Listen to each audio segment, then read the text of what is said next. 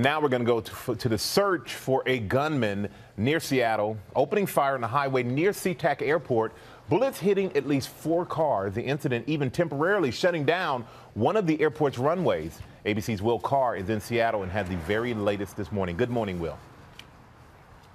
Good morning, Michael. Imagine driving down the highway when a burst of bullets comes from across the road. Amazingly, nobody was hurt, but the suspect is still on the run. Overnight, a massive manhunt for a gunman targeting random drivers in Seattle. Heavily armed SWAT teams and K-9 units swarming the scene near Seattle's busy airport shortly before rush hour after reports of at least 4 cars hit by bullets. There's the bullet hole. This man about to get off the highway when he heard a gunshot. And then it exits into the seats. This woman terrified when a bullet blasted right through her passenger side door. I heard a boom and glass all over my face, and I looked and I saw that it went through the passenger side, and I realized that it was a bullet.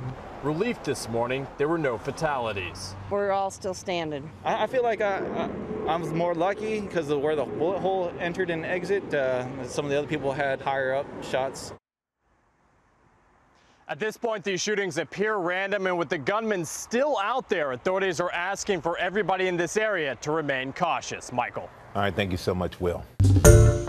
Hi everyone, George Stephanopoulos here. Thanks for checking out the ABC News YouTube channel. If you'd like to get more videos, show highlights, and watch live event coverage, click on the right over here to subscribe to our channel, and don't forget to download the ABC News app for breaking news alerts. Thanks for watching.